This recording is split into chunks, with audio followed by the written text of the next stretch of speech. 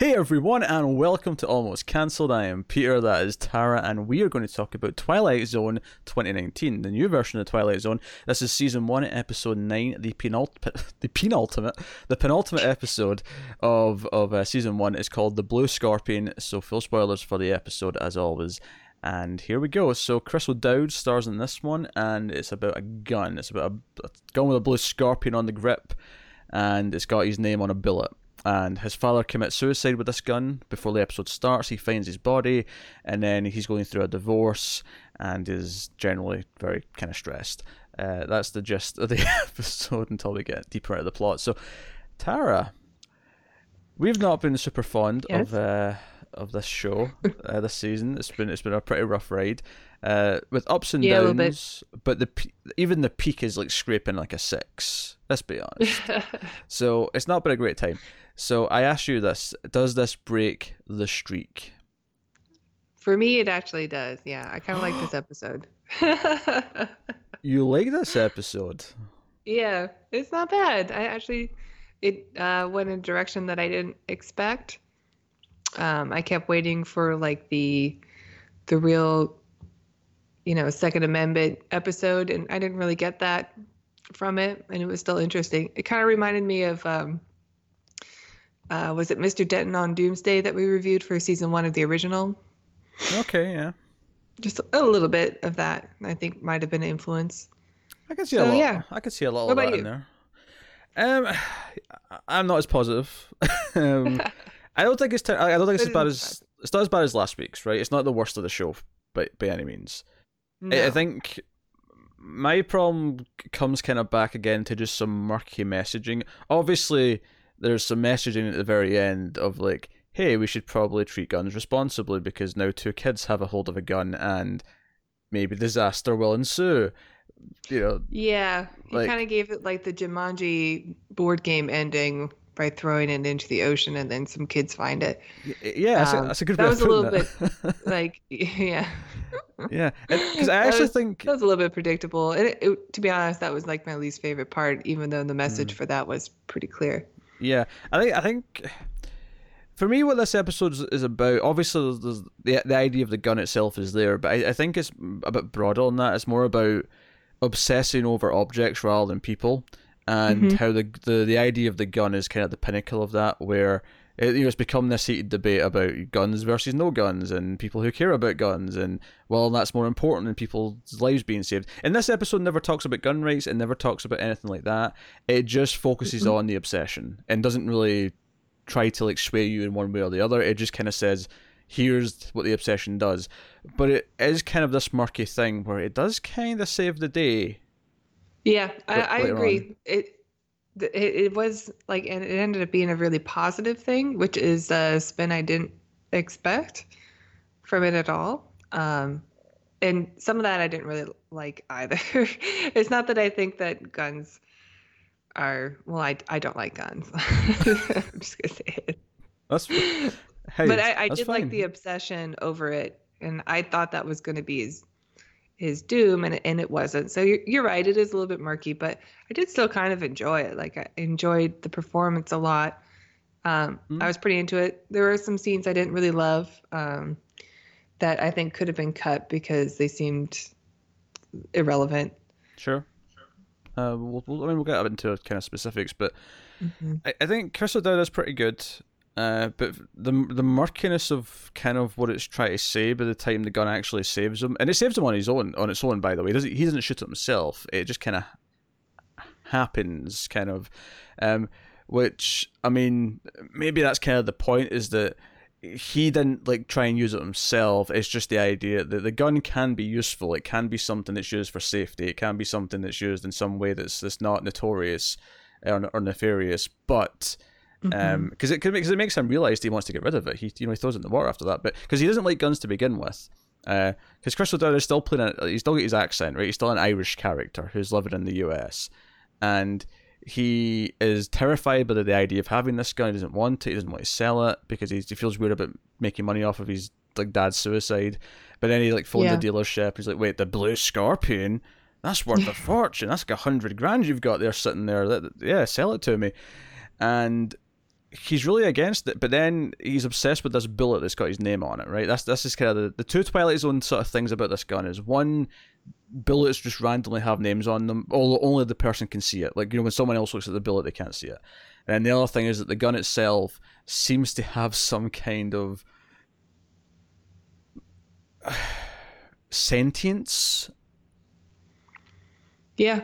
I mean, at one point, it manifests itself as like a person. Yeah, the original owner, I think that was meant to be, from Cuba. So, yeah, so you've got that going. But he goes to a shooting range at one point because he thinks that if he shoots the one bullet, like the bullet with his name on it, because one of the other big things that's running throughout the episode is that the bullet says Jeff, which is his name.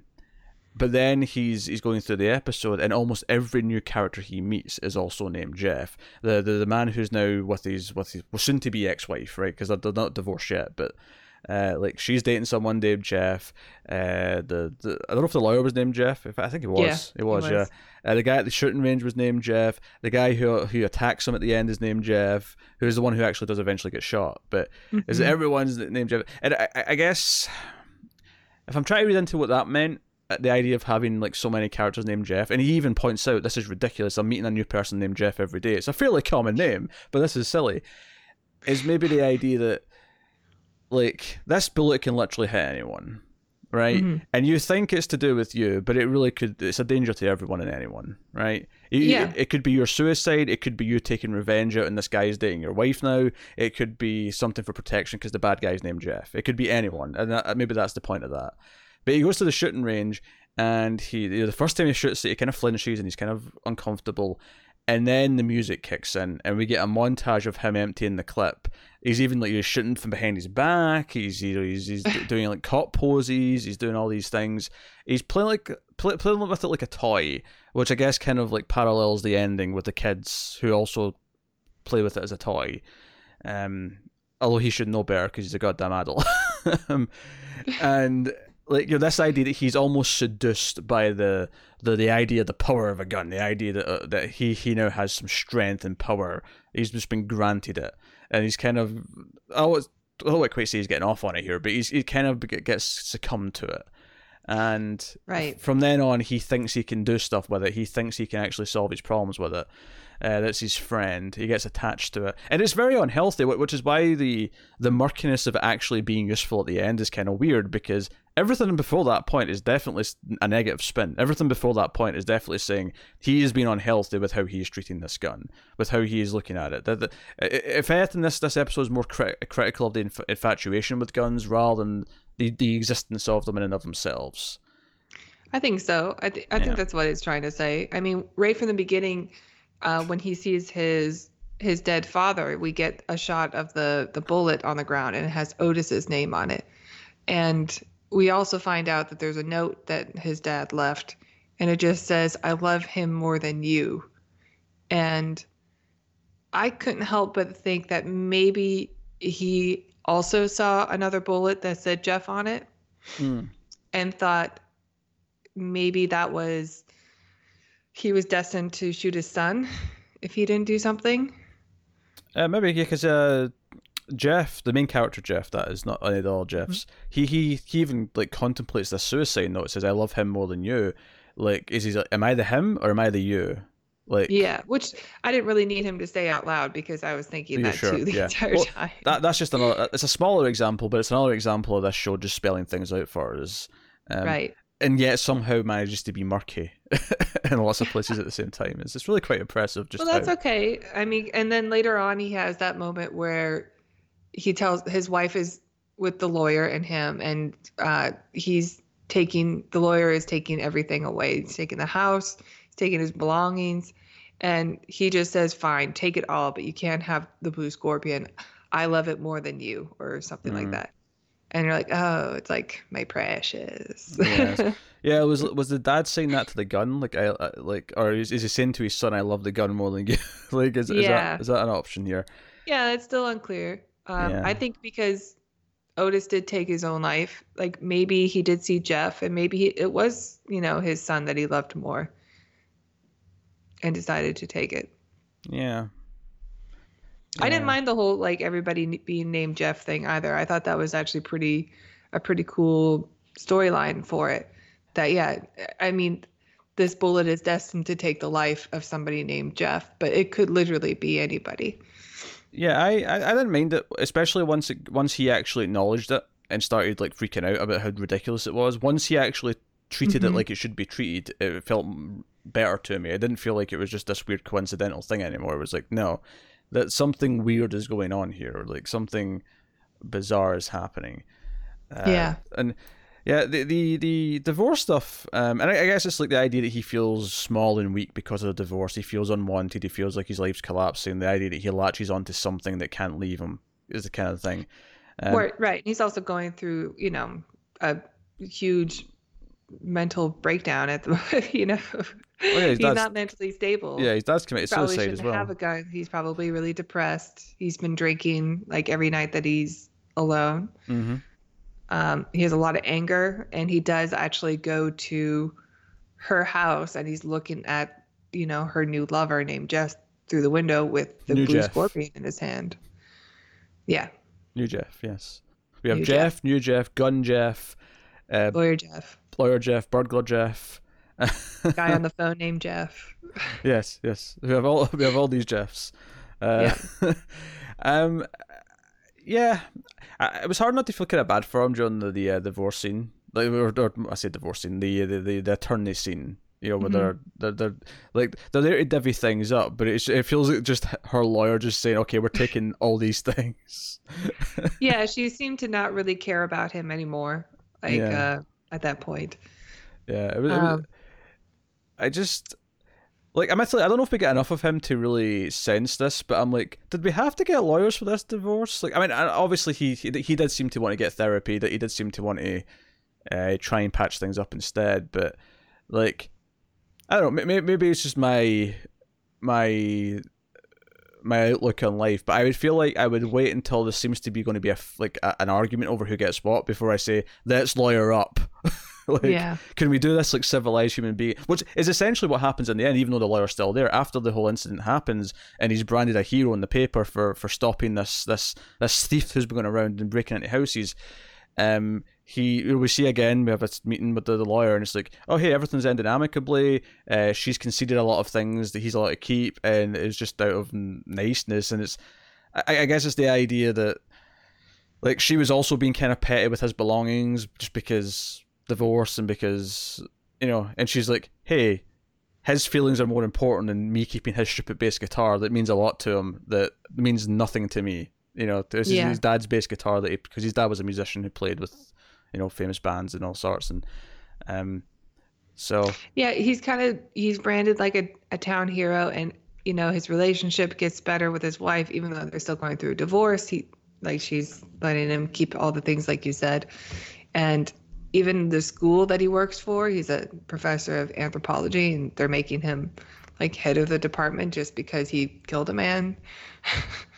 That was a bit odd. I don't know, that end seemed like the last 6 minutes or so seemed a bit much to me. I'm not going to lie. And again, like you said, it does kind of murky up the message a bit. Yeah, because it's not just that the gun actually saved his life. It seems to improve every single aspect of his life after it's used. Which is why now he wants to get rid of it, and which is why in that chunk, right? See when it was getting a promotion, because it felt so cheesy and happy. All these things were like happening for him. I honestly thought it was going to cut back to the night where he shot the guy, and it was going. It was like, this is a fake out. Like, none of this stuff is real. This is all in his head, and it's because it's all too happy. It's all too perfect. Yeah, well, I knew something was going to happen, and they did the angle with the kids instead. Like, it's two boys, and the name at the end is Dylan on the bullet, which happens to be the name of one of the two kids. So, it is telling you that this is not going to end well every time. Like, it could be another guy named Dylan. I don't know, but it's probably going to be that kid. Yeah, I kind of hate the last 10 minutes. I kind of hate how much it murkies up what it's saying. Because I'd be fine with it saying, like, no, here, like, occasionally a gun is a good thing for these reasons, right? I'd be fine with that for message protection. If that's what it was saying. You see his wife, or his wife, she's got a gun, and she says, I have it because I live alone now. And you can kind of see like the logic in that. Yeah. Oh, she's kind of lying. I mean, it seems like the new Jeff's already there pretty much all the time. I'm pointing that. Well, he wasn't there when he, came in because she pulled the gun out on him. And if Jeff was there, she probably would have sent him down there to go investigate. True. You go first. Yeah. The ending just doesn't feel succinct to me. It feels like it's trying to make some kind of point that's like trying to not just land on one side. It's trying to give pros and cons, and like I say, and I think the way it succeeds in that is focusing more on the fetish of the gun as opposed to any of the other things that's normally talked about when you're talking about gun control. But it kind of messes it up, I think, for his story by being such just a Deus Ex Machina to me. I don't know, like it feels like. Yeah, I mean, I don't think you're wrong. I just think that the episode still kind of works for the most part. I do think that the ending is murky, and there are some other scenes I didn't like. I didn't care for the scene with the office and the girl that was in the office with him talking about how she can't keep her like clothes and her shoes separate. Otherwise, she's afraid they'll feel bad. Like, I understand. I think it's just another example of the Twilight Zone just telling you what's happening rather than you figuring things out on your own. Yeah. I mean, do you think that's saying guns want to be used or something like that? Like they don't want to be forgotten. Yeah, the whole like it's afraid of the dark thing. I wasn't really sure how that really plays in, other than he keeps a flashlight in the drawer. I guess it just represents the urge that a person has to want to use it. So the idea to keep it out, to keep looking at it. Yeah. Whereas the gun itself expresses that by having a fear of being alone. So okay. I guess that's what it's trying to say. I don't know. Yeah, I mean, if you have to keep it in daylight, then or with a light on it, then it's always on display. Yeah, you can't really hide it in a drawer. Yeah, I have to say I still generally just didn't have a great time watching it. Like I still had this feeling like just the direction's just a little bit over the top.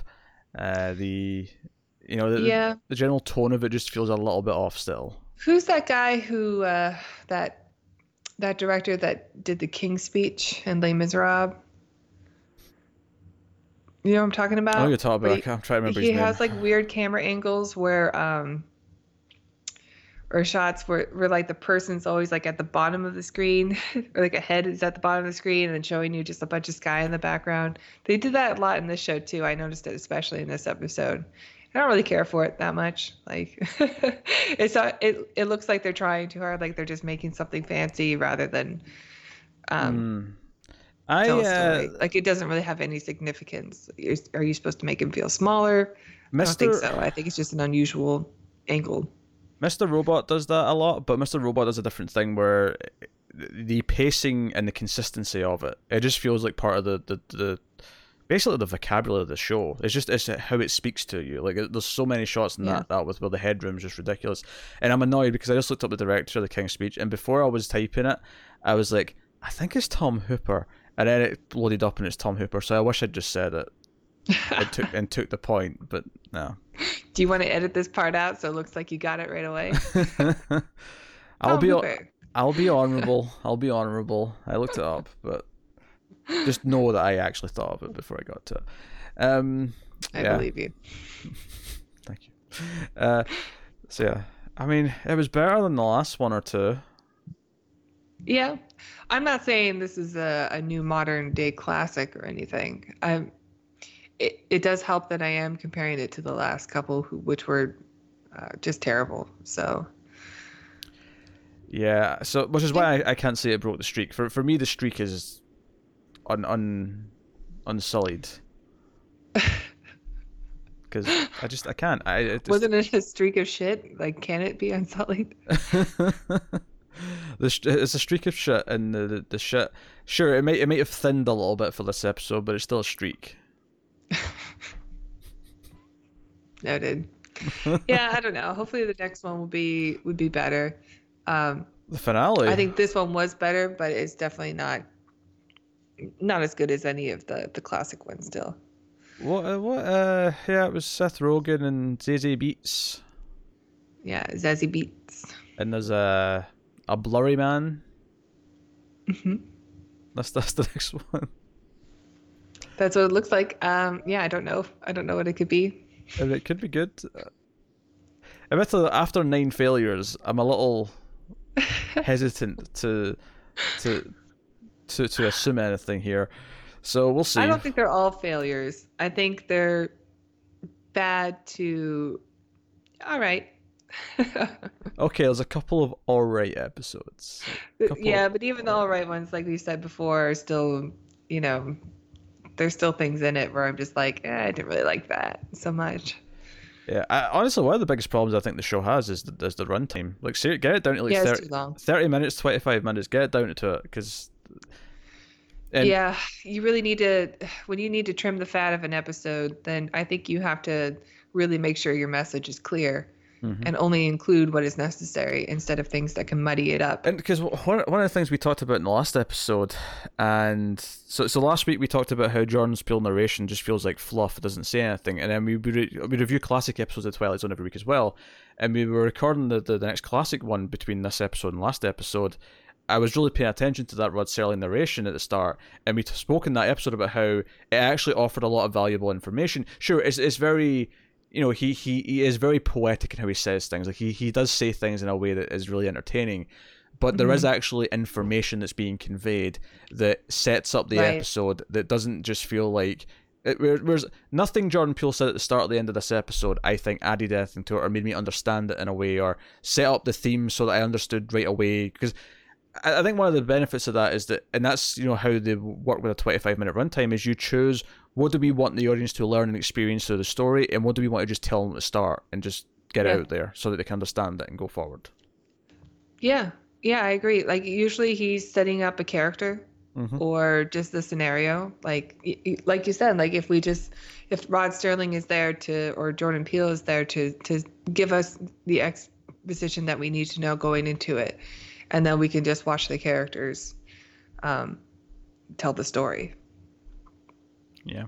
That would be so much better. But he just and I don't blame Peele. I'm blaming the writer, whoever writes this narration. It's just fluff. It means nothing. It's just a lot of fancy words that amount to blah, blah, blah, blah, blah, blah in the Twilight Zone. In the Twilight Zone. That's basically it. So... There you go. That has been episode 9, the penultimate episode of the Twilight Zone season 1. We'll be back next week with the finale. So let us know what you thought of the episode in the comments below. Like and subscribe, all that stuff. Get us on the Twitters at mailed_fuzz for channel updates. And I'll be nice to Tara and not make her do the plugging because she's a little under the weather. So yeah. So I shall do it. So you go to Patreon, patreon.com/MailFuzzTV if you want to support the show and the channel and everything we do here. You can support us for as little as $1 per month. Keep the reviews coming. And for that $1, you get bonus reviews of certain things. You get bonus episodes, early stuff, all that jazz. So go and have a look-see. I will still ask Tara, though. I'll do the actual wording if you want, but what show would you like to promote that we also do? That we also do? Well, I meant we as a Male Fuzz TV, but if you'd like to pick the other one you're on, you're more than welcome to do so. Yeah, if you like science fiction, you should check out our show, The Ace, the Atomic Cinema Experiment. It's our science fiction movie podcast. We do classic films as well as newer ones. Just check it out. It took you being kind of sick to nail the title of the podcast. She always hesitates. with the last words. Like, Atomic Cinema Experiment. Experience. Atomic Cinema. I can't think of another word beginning with E. But like seriously, it's just every time. So she nailed it. So is this a fluke because she's kind of sick, or is this just the dawn of a new confident Tara era? Yeah, maybe I'm just there. Maybe I'm just ready. A terror, if you will. So thank you very much for watching or listening. We always appreciate it. Keep watching TV, guys, in the Twilight Zone.